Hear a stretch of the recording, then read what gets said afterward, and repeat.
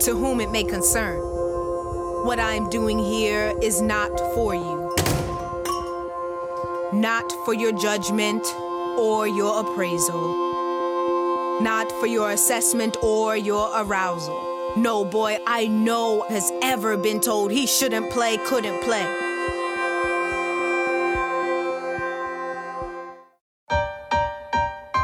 I am no longer interested in shouldn'ts or couldn'ts or rules not written for me. I am not worried about getting too big or too strong or too fast or too full of myself.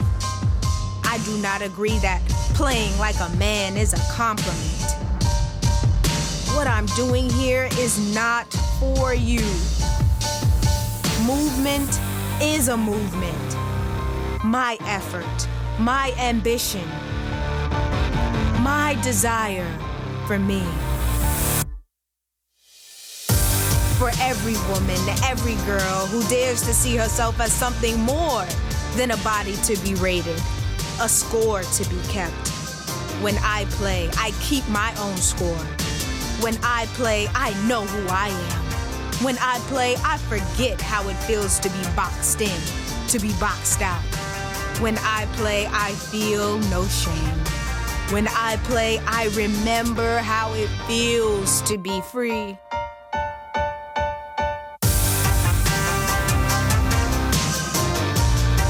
This court, this field, this world, too small to hold me. When I play, I know I won't be undone. I won't be unsung. My humility, my humanity, my movement, a movement. This is not the end of my dream. This is where I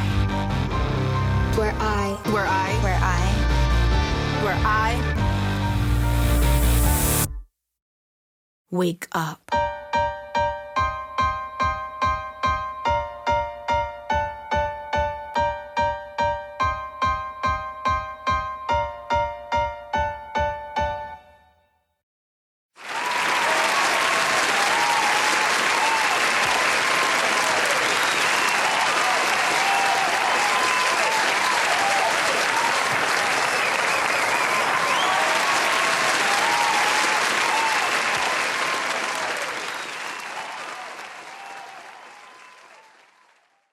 Hey, what's good, everybody? It's Cedric Warren, your host of Ced Talk. Get it like TED Talk, but it's me. Couple of things. Hey, as we continue to focus on Women's History Month, I'm so excited because we're getting to another arena that definitely lacks representation, and that is sports. So last week we had my aunt Celeste, the Chief Diversity Officer of Merck, share her experience as a Black woman in leadership, how companies can increase opportunities for women, and of course how they can increase opportunities for greater diversity, equity, and inclusion. So be sure to check that episode out. It is called Women in Leadership. It is available on our SoundCloud, Apple Podcasts, Spotify, iHeartRadio, and Google Play as well. All our links are in our Instagram bio as well, which is @Ced_Talk. So this week, I'm definitely excited about this one. Excited about the whole month, really, y'all. I'm really just glad to be focusing on this topic here, and I think it's a great opportunity to share a lot of different things and a lot of different experiences. So this week, we're focusing on women in sports, and not just athletes, but on all levels of involvement. That's journalists, writers, managers, coaches, executives, etc. So y'all know I'm a huge sports fan. I'm usually talking about sports if you follow me on social media. Just to run it down, just in case you don't know or you haven't listened to my rants on Twitter or anything else, I'm a fan of the Dallas Cowboys. I'm an Atlanta Braves fan. I'm an Indiana Pacers fan in the NBA just by default and living in Indianapolis. I'm a fan of my alma mater, the University of South Carolina Gamecocks. And then my secondary college team is the Oregon Ducks. So those are my teams, and I'll probably be talking about those more and more as we go throughout the podcast, either today or on other episodes. So today I have Shakia Taylor with me to expand more on the topic of women in sports and share her experiences as well. So hello, Shakia. How are you? Hi, how are you? Doing well. Thanks for joining us today. Thanks for having me. I'm super excited. Yes, great. So what I want to do is just give a little background about women's in sports. I have a few statistics and some bullet points, and then we'll get into our interview with you, and you get to share your experience with us. Okay. Sounds good. All right. So we can trace the start of women's sports history back to the 19th century. By the end of the 19th century, horseback riding, archery, golf, tennis, skiing, and skating were enjoyed among women, mainly in the upper social classes. I think a lot of those are still being enjoyed by a lot of women in upper classes, but it is a little more diverse now. First time females participated in Olympic Games were the second Olympic Games in 1900, modern Olympic Games, I should say. According to the IOC, only 12 female athletes competed in the second Olympic Games out of the 1,066 athletes from 19 countries. And the two sports they competed in were golf and tennis. These were initially designed for elite women, colleges, and clubs. So that exclusion was also there as well. Some of the exclusionary reasons were based upon, I'm doing air quotes here, scientific reason, that activity or physical activity sports would take up too much energy when women were on their cycles. Sports could render women infertile. So those are just some of the quote unquote scientific reasons why women shouldn't play sports. But we all know that's bogus. Today, women are competing in all sports, even football, and women are even executive roles, but that's still lacking as well. So today, Shaki, I wanted to just have you tell us who you are, what you do, your background, and how you got into doing what you're doing. That's a huge question. Well, take your time. I write about culture in baseball, mostly Black culture. I feel like that's an area in baseball writing that was lacking. And I don't know, I just kind of started doing it one day. You know how you see that an area needs something and you're like, well, why not me? Right. That's kind of how that started, I guess. Yeah. How I got into it. Well, I told this story a few weeks ago to somebody who thought it was kind of incredible, but I think it's kind of dumb luck. My dad always says that I have a horseshoe somewhere. But I lost my job back in 2016 in the spring. And instead of, I don't know, saving money, I started spending it going to more baseball games. I just needed something to do. Right. Applying for jobs day in and day out is kind of a pain. Oh, yeah. So while I was applying for jobs and waiting for interviews and going to baseball games, I decided to start blogging.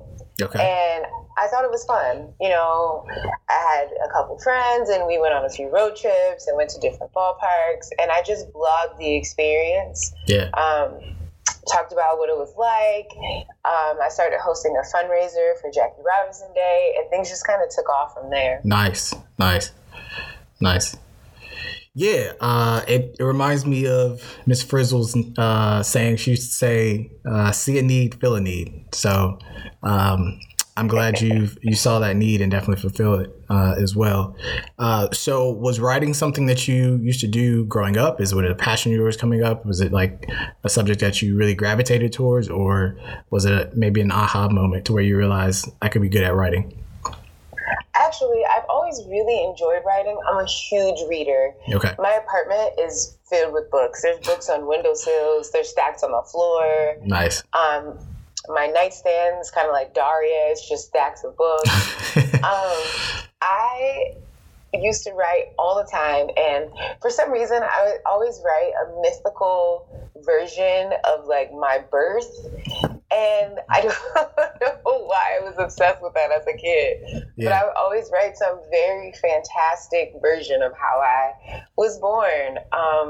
And then in high school, I took a creative writing class, and I wrote for my high school newspaper.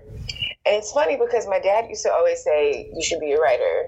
You should be a journalist. And I'd be like, but they don't make any money. Right. So I didn't pursue that at all. And then in my 30s, I just started writing one day.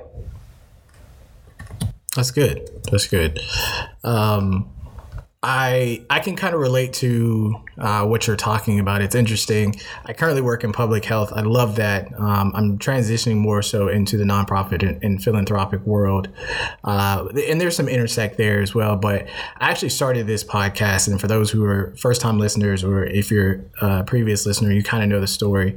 But I also had a reduction in my job time. A lot of work in public health is based off of grants, government grants. So if the funding is not there, they can't necessarily pay your full salary. So back in November, I actually went down to 15 hours a week. And then in January, I went down to 12 hours a week at my job. So in order to fulfill the time, I needed something to do. I love listening to podcasts. It was something I did at work and on the way to work, on the way home a lot of times. So I have a different, a bevy of different podcasts I listen to. But in the conversation with my brother, I've always talked about, possibly doing one. So I think maybe the week I had to go to this part-time status, I ordered a mic off of Amazon, did some research on some recording software, and just got to it. And the first one I recorded was really, I guess you could say, almost ad-lib. Like I kind of planned it out, but I didn't either. And the SED Talks really came from me writing on Facebook. I would kind of write my opinions and thoughts about things and then go from there. So as someone who did not talk much growing up, it is interesting that I'm now enjoying talking to people and everything else now. So I was a social person, but definitely within smaller circles. So I think this is helping me continue to grow and step out of comfort zones and things like that as well. Writing has definitely made me a little more social. I am reluctantly social. In my Twitter bio, I actually have the phrase charming introvert. And it's because the writing has brought more people my way, and people want to talk, and people want to talk about baseball. And I think it's unexpected, but it is making me reluctantly social. Yeah. It's a little, it's kind of forcing your hand a little bit. That's interesting. So, well, that's good. So secondary question to that, since I mentioned my teams in the beginning, please give us the teams that you do follow collegiately, professionally as well. Okay, so I went to Loyola University, Chicago.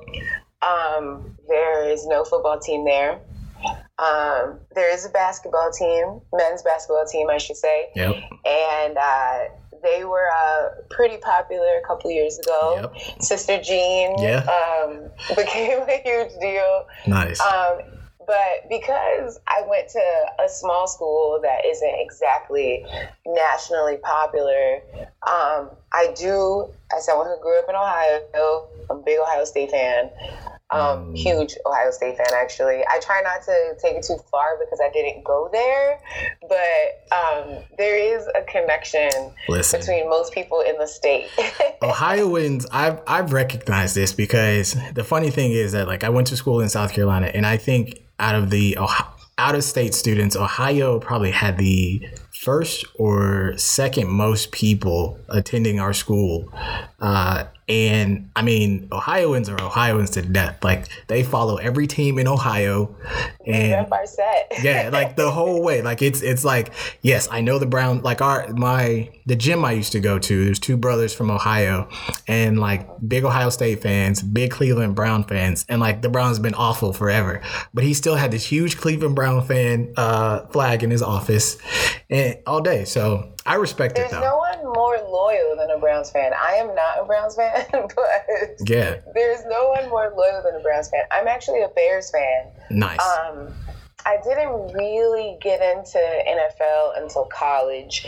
So I was in Chicago, and my roommate freshman year, her family had season tickets. Nice. And one of her sisters was pregnant and opted out of going, so I got to go to Bears games for free. Nice.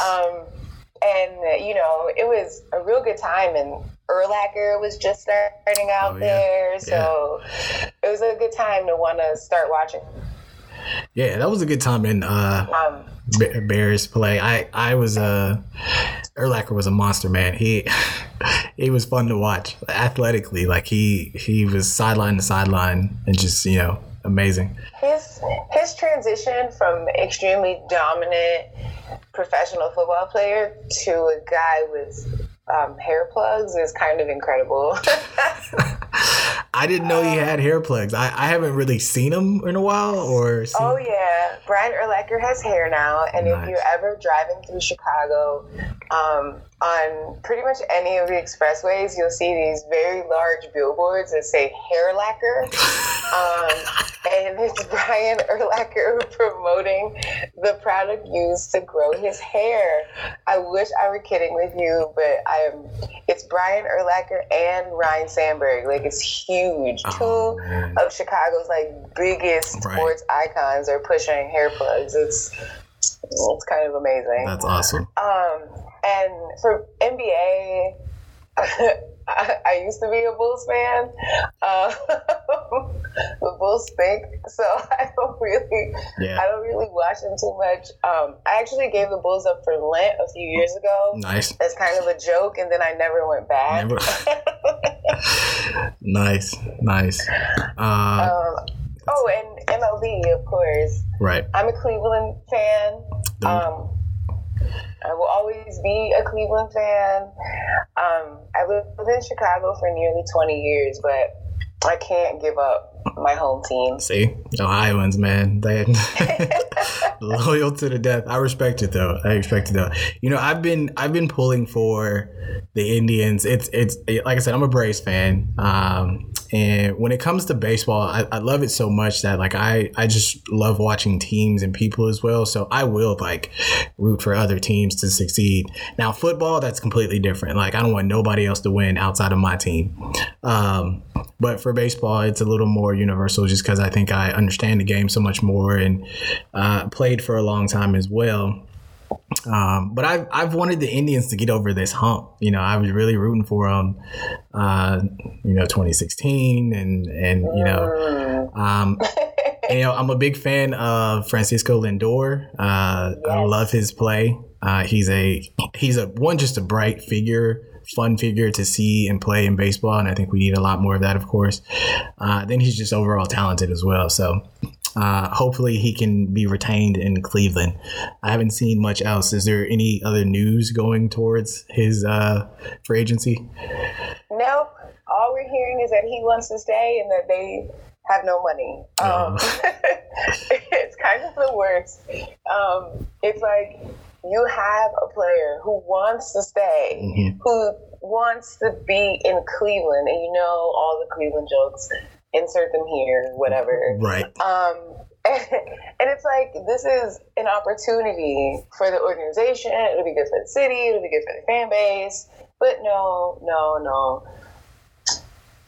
MLB owners are the worst and continue to be the worst. They have so much money. And I want to comment on something you said about how you root for other teams. Okay. I am a giant hater. I won't actively tell you I'm rooting against your team because that's rude and it's kind of mean and it's unnecessary. But in my heart, I'm probably rooting against everyone else's favorite team. Nice. It doesn't matter. There'll be some positives to the team, and I'll be I'm rooting for that guy or I'm rooting for this narrative. But otherwise, no, I want all others to fail. Right. No, like I said, that's how I am in football. When it comes to watching Dallas, I'm bruh, I want everybody to completely just be if the Redskins could go 0-16 every single year, I would not blink an eye at all. At all. I would not. And so I'm with you on the huge hater thing. I am very much that person when it comes to football. I'm I don't, if it's not Dallas, we take enough flack already. So it's deserved. I don't know. It's deserved. Come on. I don't think Dallas fans, for the most part, are kind of annoying. So I feel people give most of them a hard time for that reason, right? Yeah, I'll give you that because there's Dallas fans that I don't like because they're every year they're the we're going to the Super Bowl, people. And I'm like, bro, we don't have any talent on this team. Like, we're awful. I think people can deal with me because I am very realistic. I'll be the first to tell people that, like, we suck. Like, we are not good. And you'll have those people be like, oh, you need to cheer on your team all the time and blah, blah, blah, blah. I mean, my dumb self is still in front of the TV 16 weeks out of the year watching them. So, you know, regardless of how good they are. But no, I try to be realistic with my expectations because I know the letdown is coming either in December or before then. So who knows? But great. Well, thanks for sharing that. Did you happen to play sports coming up? I did. I ran track for a bit. I was actually pretty fast, which is strange. I ran track for a little bit. I tried basketball for a little while. I tried baseball in the summer. Mm-hmm. I even played baseball a little bit as an adult. On like a park league team, and nice. We would basically play terribly and go have pizza and beer after, but I did it. Yeah. I've always been connected to sports a little bit. I tried kickboxing for a while. Mm-hmm. Cool. Yeah. That's and I think that's something I'll probably bring up with you playing baseball as well. I actually had a young lady play baseball with me probably when I was like 10, 11 age range. She was really good, super fast. I mean, she was like Juan Pierre type, if you remember his style of play. Like, he could slap it to anywhere in the field, turn it into a double. He could drag bunt for a single if you needed him to. She could do all that. She was super talented. So it was exciting to see her play as well and be as good, and just see some of the guys be like, dang, she fast. You know, like she was a speedster. She got down that line. No problem. That's good. And I think what you described as being the team that's awful and just go for pizza and beer, I think that's like 90% of all co-ed and just rec softball, baseball teams or whatever. You're out there to be active, and then you're out there to have some good time and make connections as well. So that's good. Cool. So getting back to the theme of women in sports and kind of what you're doing, I want you to discuss some of maybe the barriers you've faced and kind of getting into what you're doing. You've talked about writing in about Black culture in baseball. Those two things kind of seem, I don't know, like they don't really relate. Being that not many of us watch baseball anymore. But talk about some of those barriers you've had or experiences you've had and how you've overcome them. I will say that I sit in a very interesting spot as a baseball fan and a writer. I'm Black and a woman. And sports has a very difficult time connecting to women in general. So then when you factor in sports' issues with racism, among other things, I'm sitting in a very weird position. There are lots and lots and lots of women who are huge sports fans, women who want to work in any, sports tangential job, and we're constantly overlooked. So when as a Black woman, I'm also doubly overlooked. It's interesting. People treat me, I've said this a few times, like a unicorn, some special rarity in that, oh my God, there is a Black woman who likes baseball. There's so many. But there are a lot of barriers to fandom of the game, and that's a lot of people are extremely, air quote, traditional about it. Right. There's still a lot of racism in the game. For sure. The declining numbers of Black American players in the game. And then there's the whole idea that sports in general and sports media, they use Black culture to market. They use Black culture to make something seem fun. I wrote about it a little bit, but MLB's Whole Squad Ready campaign, like the Migos, that's not something that you connect to baseball. Or if you read some of the league Twitter accounts, they're constantly, using slang, and it's like, this is not how these accounts talk. This is most likely not even the way the people who run these accounts talk. Right. So it's a very interesting genre of sport to kind of be trying to break through in right now, because we're still facing the very same problems that were around 7 years ago. There hasn't been very much movement. Progress is slow. And it's disheartening sometimes. Occasionally, it's like, I'm not going to waste my time watching this because insert whatever uncomfortable, racist, homophobic, misogynistic situation happened this week. Mm-hmm. And sports are political. So I think we all need to consider that what's happening in the world is exactly what's happening in sports. It just appears bigger in the sport because it's a league of people. And it's a good way for us to see what our problems are, what we need to focus on. And people don't, because they're like, this is entertainment. But it goes both ways. Yeah, for sure. I think you get that when, and you mentioned some great things in there, you get that,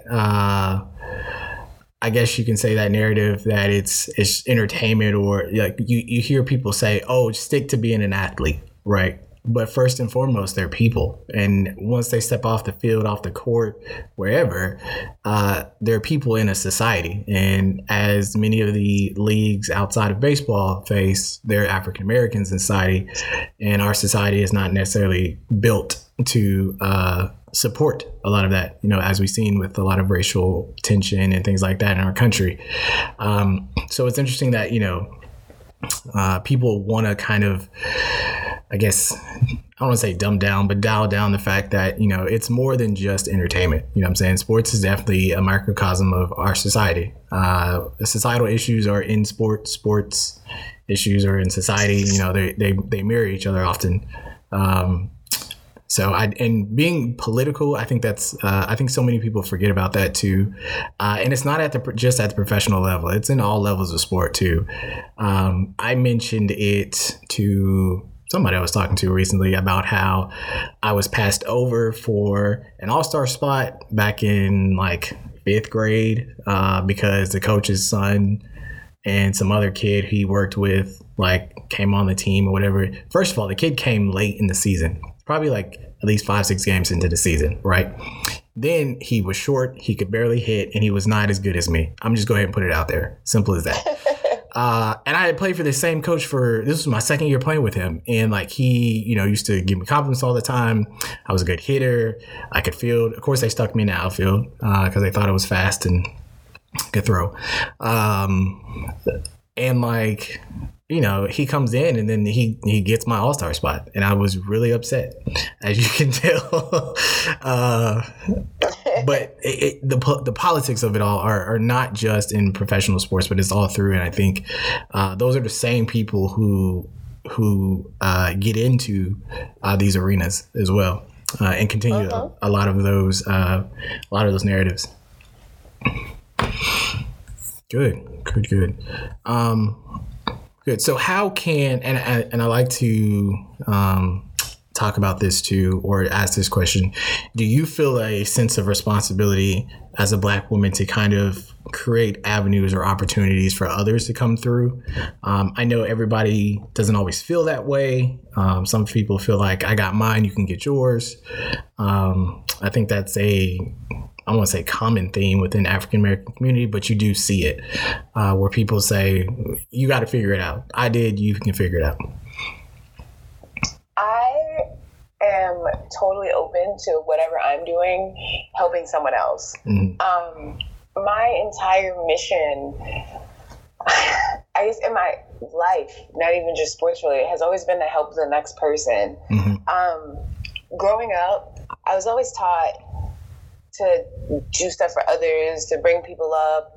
And then I met Lawrence Holmes, who is in sports media in Chicago. And he always says, lift as you climb. And I think that is an important philosophy for anybody, but especially underrepresented groups. If there is somebody else who is a Black woman who I can help, who I can, I don't know, even if it's just sharing an email address or introducing them to someone else. Sometimes it's something as small as inviting the right people out to dinner or out to drinks, and opportunities come from there. Then I'm always going to be willing to do that, because somebody has to open the door and hold it for someone else. Oh, that's good. That's good. I like the hold it part. I think people forget about that.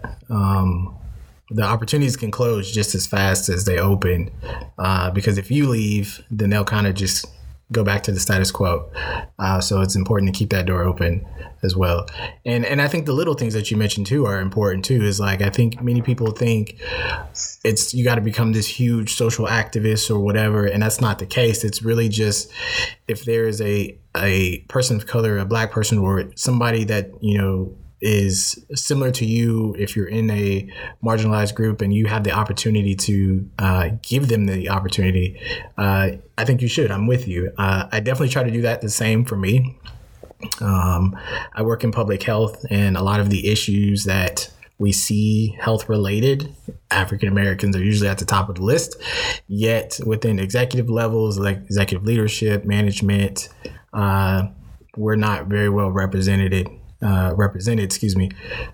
in those areas. So, using the little bit of influence I have, I definitely try to encourage people to go into public health or mentor students as well, even if it's, like you said, just connecting them with somebody who is willing to talk with them about graduate school or program planning or grant writing or anything like that. That can further their skills as well. So. Oh, yeah. The most important thing that I learned is the sense of community necessary to advance in anything.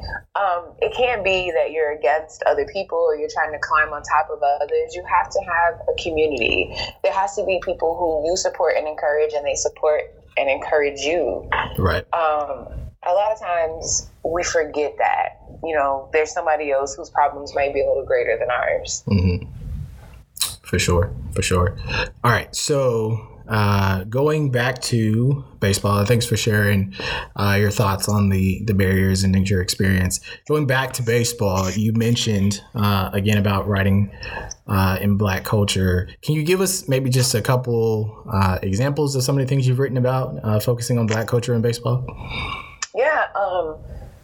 I wrote about Tim Anderson was suspended early last season for using the N-word when speaking to a white player after the player hit him. That was a big one. I've written about women in baseball. I wrote about Ashton Lansdale. She lives in Georgia, and she signed to play college men's baseball instead of switching to softball, which is a huge deal. The more young women who do that, the more likely there is a chance that one of them will maybe play in MLB. I know Ashton said that that's her goal. Mm-hmm. She's the next Javi Baez, which that was super dope to hear. Nice. I wrote about the last player, I guess, to integrate a team. Everyone knows the Red Sox were last. Not surprising. I wrote about Pumpsie Green and how he really was a reluctant pioneer. He didn't really want to be there. He wanted to play in California, which was already integrated. But he got called up, and and it was Boston. So it was very lonely and very dark for him. For sure. I've written about so much. I'm trying to think. I recently wrote about the centennial of the Negro League. That's huge. Yes. There'll be some celebrations probably league-wide this season. Hopefully there'll be more announcements. I haven't seen too many. Yeah. So my brother and I, we grew up playing baseball, watching baseball. So he's one of my co-hosts. We did a 2-part episode on African Americans in baseball, blacks in baseball, and we mentioned the history of the Negro Leagues, and then too how the MLB can really start to market its players. And I think Tim Anderson is one of those people they need to jump on the bandwagon and really push. The same way that the NBA and the NFL really boost their superstars, and they've influenced a lot of kids to get into. I mean, for baseball to have double digits in African American participation to single digits now in the span of 25 years or so, and now the NBA and NFL are just so huge, and not just popularity for watching, but just culture influence, period. I think baseball has the opportunity to do that if they want to, which is the biggest thing.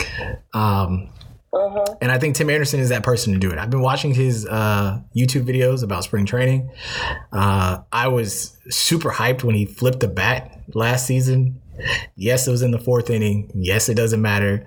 I just hit a bomb off you. So like that's my thing. You talked about tradition with baseball too. I think they have to there's a need to get away from some of this too. It's like the right way to play baseball, right? And you see it in the NFL too. There's still people, those traditionalists, who feel like if you snag on somebody in the end zone to score a touchdown, you should hand the ball to the ref and then walk to the sideline. No, I'm not doing that. I just made a spectacular play. Like, let me celebrate, right? Taunting is one thing, right? Limit that, because that can escalate and cause problems and potential injuries and stuff like that. But if I'm celebrating with my teammates, there should be nothing wrong with that. I think a bat flip, you can call it taunting. I think it's more so celebrating an individual achievement at the time. But that's just my opinion. So the story about, I think you said her name is Ashton Lansdale. I have not read about that, but I want to... I think baseball has the opportunity to be groundbreaking, because I think baseball is a sport that women can definitely get into and succeed. You think about football, the people often bring about like the strength factor and just the physiological differences and all that stuff, and not saying they can't compete. But baseball it's one of those ones, like it's skill, right? You don't have to be the strongest player to be good. It's a lot of knowledge. There's a lot of skill. And like I said, I've seen girls play and they've been good, so I would love to see a woman break into Major League Baseball, into college baseball as well. So what are your thoughts on kind of recruiting women into these arenas? How can we get more diversity within the executive level, the coaching level? I mean, the NBA now has 11 women who are coaching, most famously Becky Hammon. So what are your thoughts on kind of breaking that glass ceiling, or breaking down that wall? I mean, all they have to do is give them the jobs. Right. Like, it's really just that simple. It's not that there isn't any interest. It's not that there aren't women who want to do these jobs. It's that they're not being interviewed. They're not being given a shot. I mean, we're starting to see more coaches in MLB now. But it's really a matter of not ignoring the interested parties. There are definitely tons of women and non-men who want to do these jobs. Right. And I feel like what I've started to notice is within any organization, really, people hire people they know. Yep. Or the people of people they know. And because no one is really expanding their circles, no one is really getting out and networking with people who aren't similar to them, that also creates this whole barrier for women and, people of color, because we tend to hang out with people who are like us. Yep. Whether it's conscious or not, we tend to hang out with people who look like us, who act like us, who think like us. And when you don't branch out, there are a lot of people who miss opportunities. And I think that is one of the main barriers of entry, is just people aren't looking at those who are interested. They're looking at those they know who are interested. For sure. Good. All right. So staying in baseball, give us your thoughts on the state of African American players in Major League Baseball.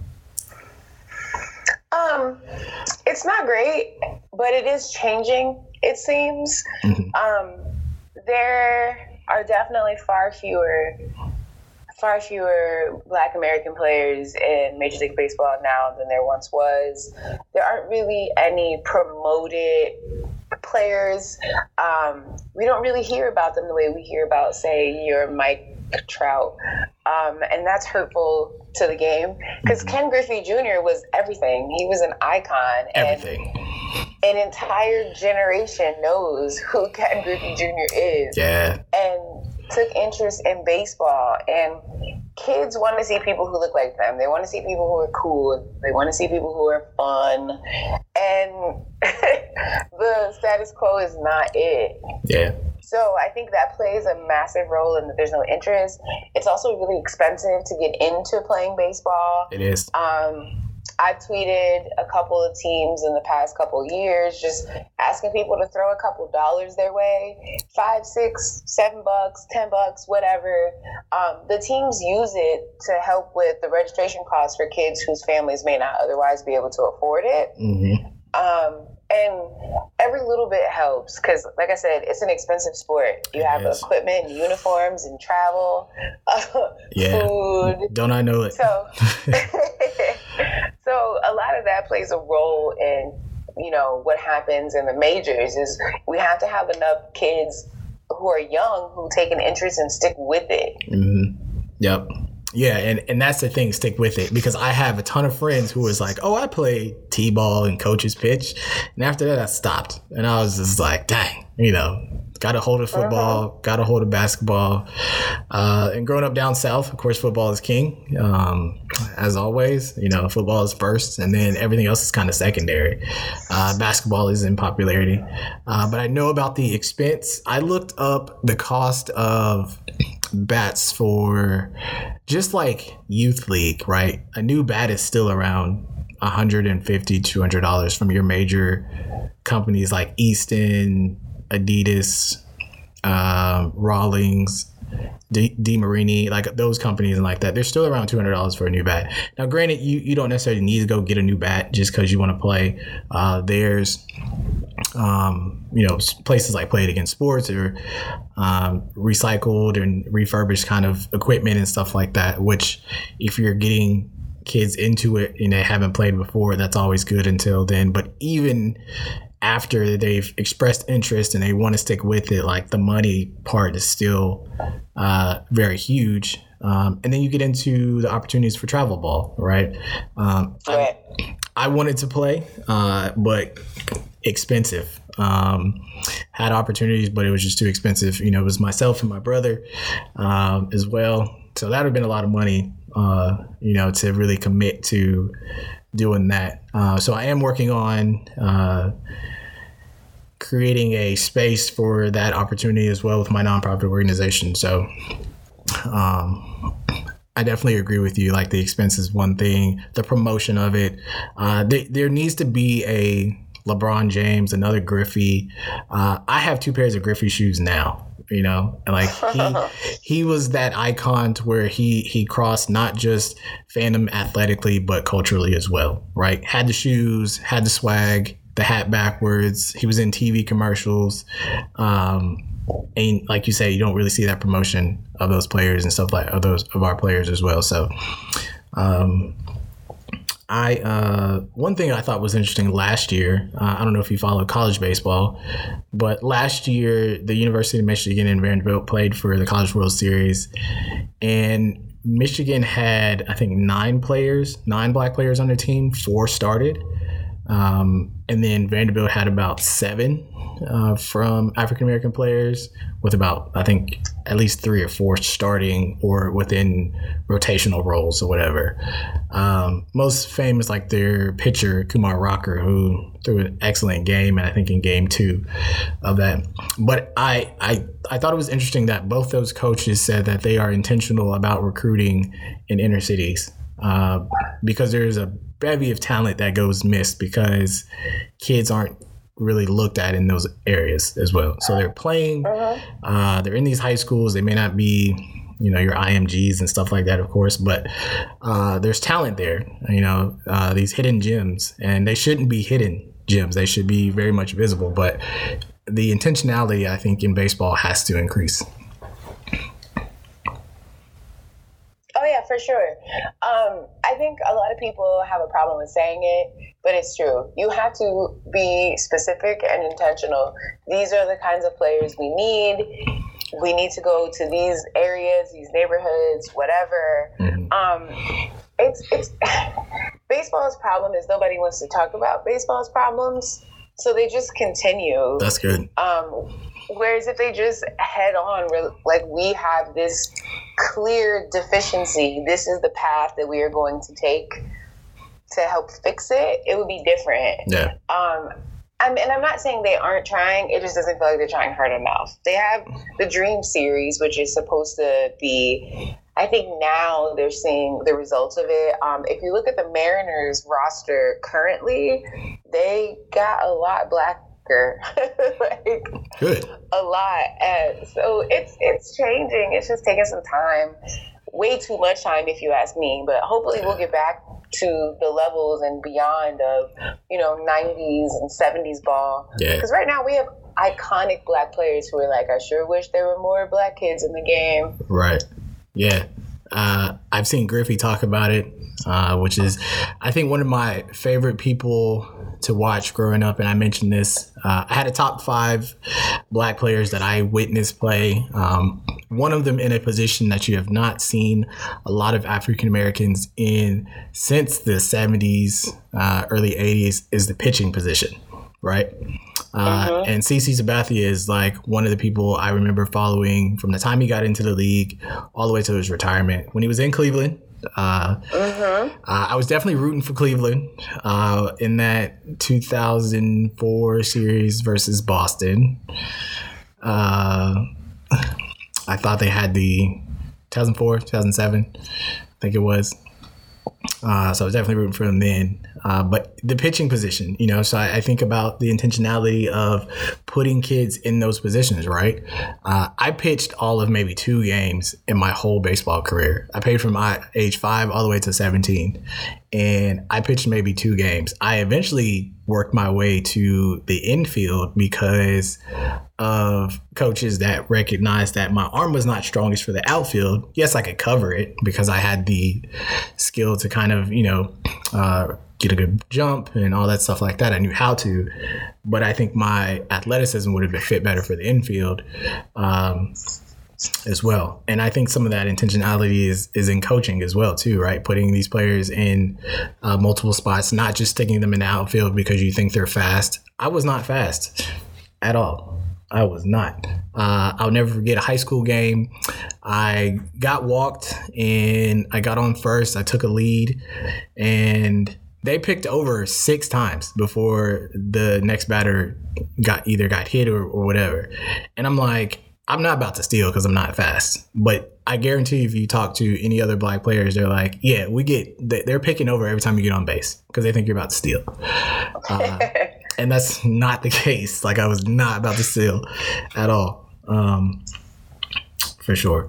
So yeah, the intentionality is definitely important. And like you said, there are definitely players who are, definitely championing for more black players, black kids to get into the game. I read an article from the shadowleague.com that's talked about MLB develops and like you said, they're starting to see some of these changes as well.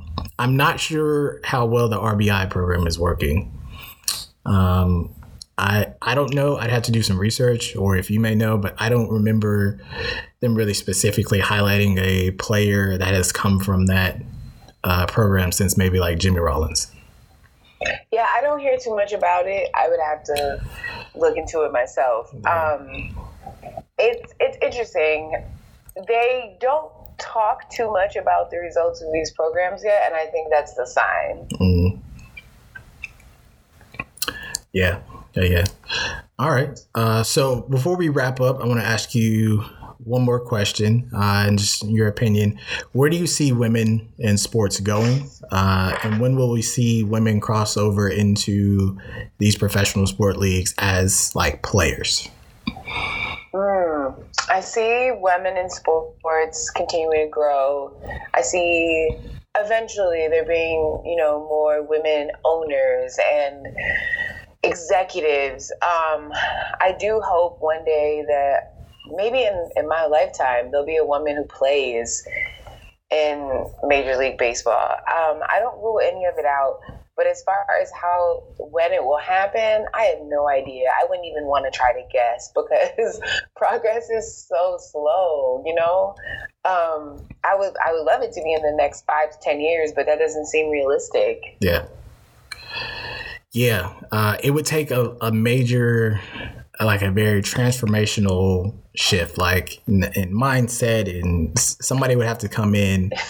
I think somebody with a lot of money, because money talks, obviously, to say like, this is what we're doing, and I think it starts with, the MLB commissioner, being intentional about, these things, and all the way down to the youth leagues as well. And as I mentioned and talked with my aunt last week, she's in executive leadership. It's about, like you mentioned, interviewing, being intentional, being strategic to offer these opportunities for women, promote these opportunities, so if women are majoring and studying business, offer up the opportunity to get into the sports world and executive management and GM and player personnel positions as well. I'd love to see Jessica Mendoza on Sunday Night Baseball. I love to hear her talk about baseball. She's so knowledgeable. So more of that, more in broadcasting, who are not just sideline reporters, but they're also very much analysts giving in-depth play-by-play analysis as well. So I think that's very much needed. Great. All right. So how can we read your writing? Where can we find your writing? I usually tweet everything. I am at Curly Fro on Twitter. I also have a personal website that I don't really talk about much, but it's in my bio. It's bourbonandcookies.com. Nice. Any podcast I'm on, I post the links there. Anything I write, I post the links there as well. It's a nice place if you don't want to keep up with my Twitter feed to go check occasionally to see if I post anything new. Okay, cool. So bourbonandcookies.com. That's an interesting title. That's interesting. Because everyone else puts their website as their name, right? Gotcha. And I could do that, but I'm not the only Shakia Taylor, and I learned this by Googling myself. But Bourbon and Cookies, you won't forget it. You won't. And it used to be a late night, like I'm having a drink and a dessert or a snack thing for me. Cool. Well, it makes sense. This makes sense. They're actually two of my favorite things as well. So it's easy to remember. Well, thank you so much for being on. I truly enjoyed your perspective, and thanks for taking the time.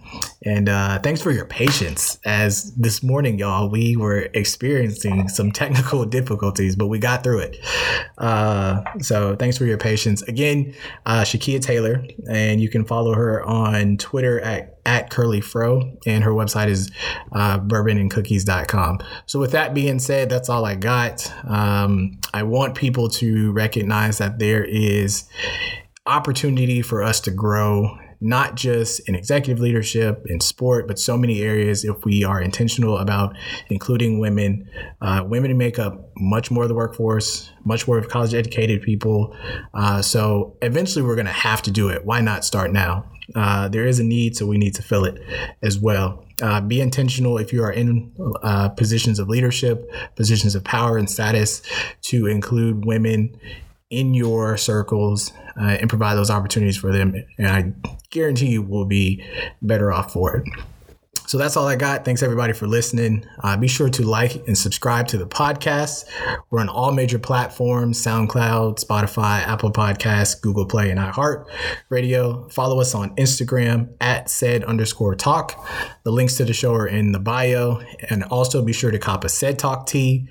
All proceeds go towards my nonprofit organization, Palmetto Pride Sports, a low-cost club and travel sports organization dedicated to minority youth who play sports with low minority representation. So that includes baseball, softball, volleyball, tennis, lacrosse, soccer. If you're interested in learning more about that, follow us on Instagram at Palmetto Pride 803, or you can email me at smwarren1906@outlook.com. Stay tuned for next week's episode. And as always, thanks for listening. I'll talk to you later.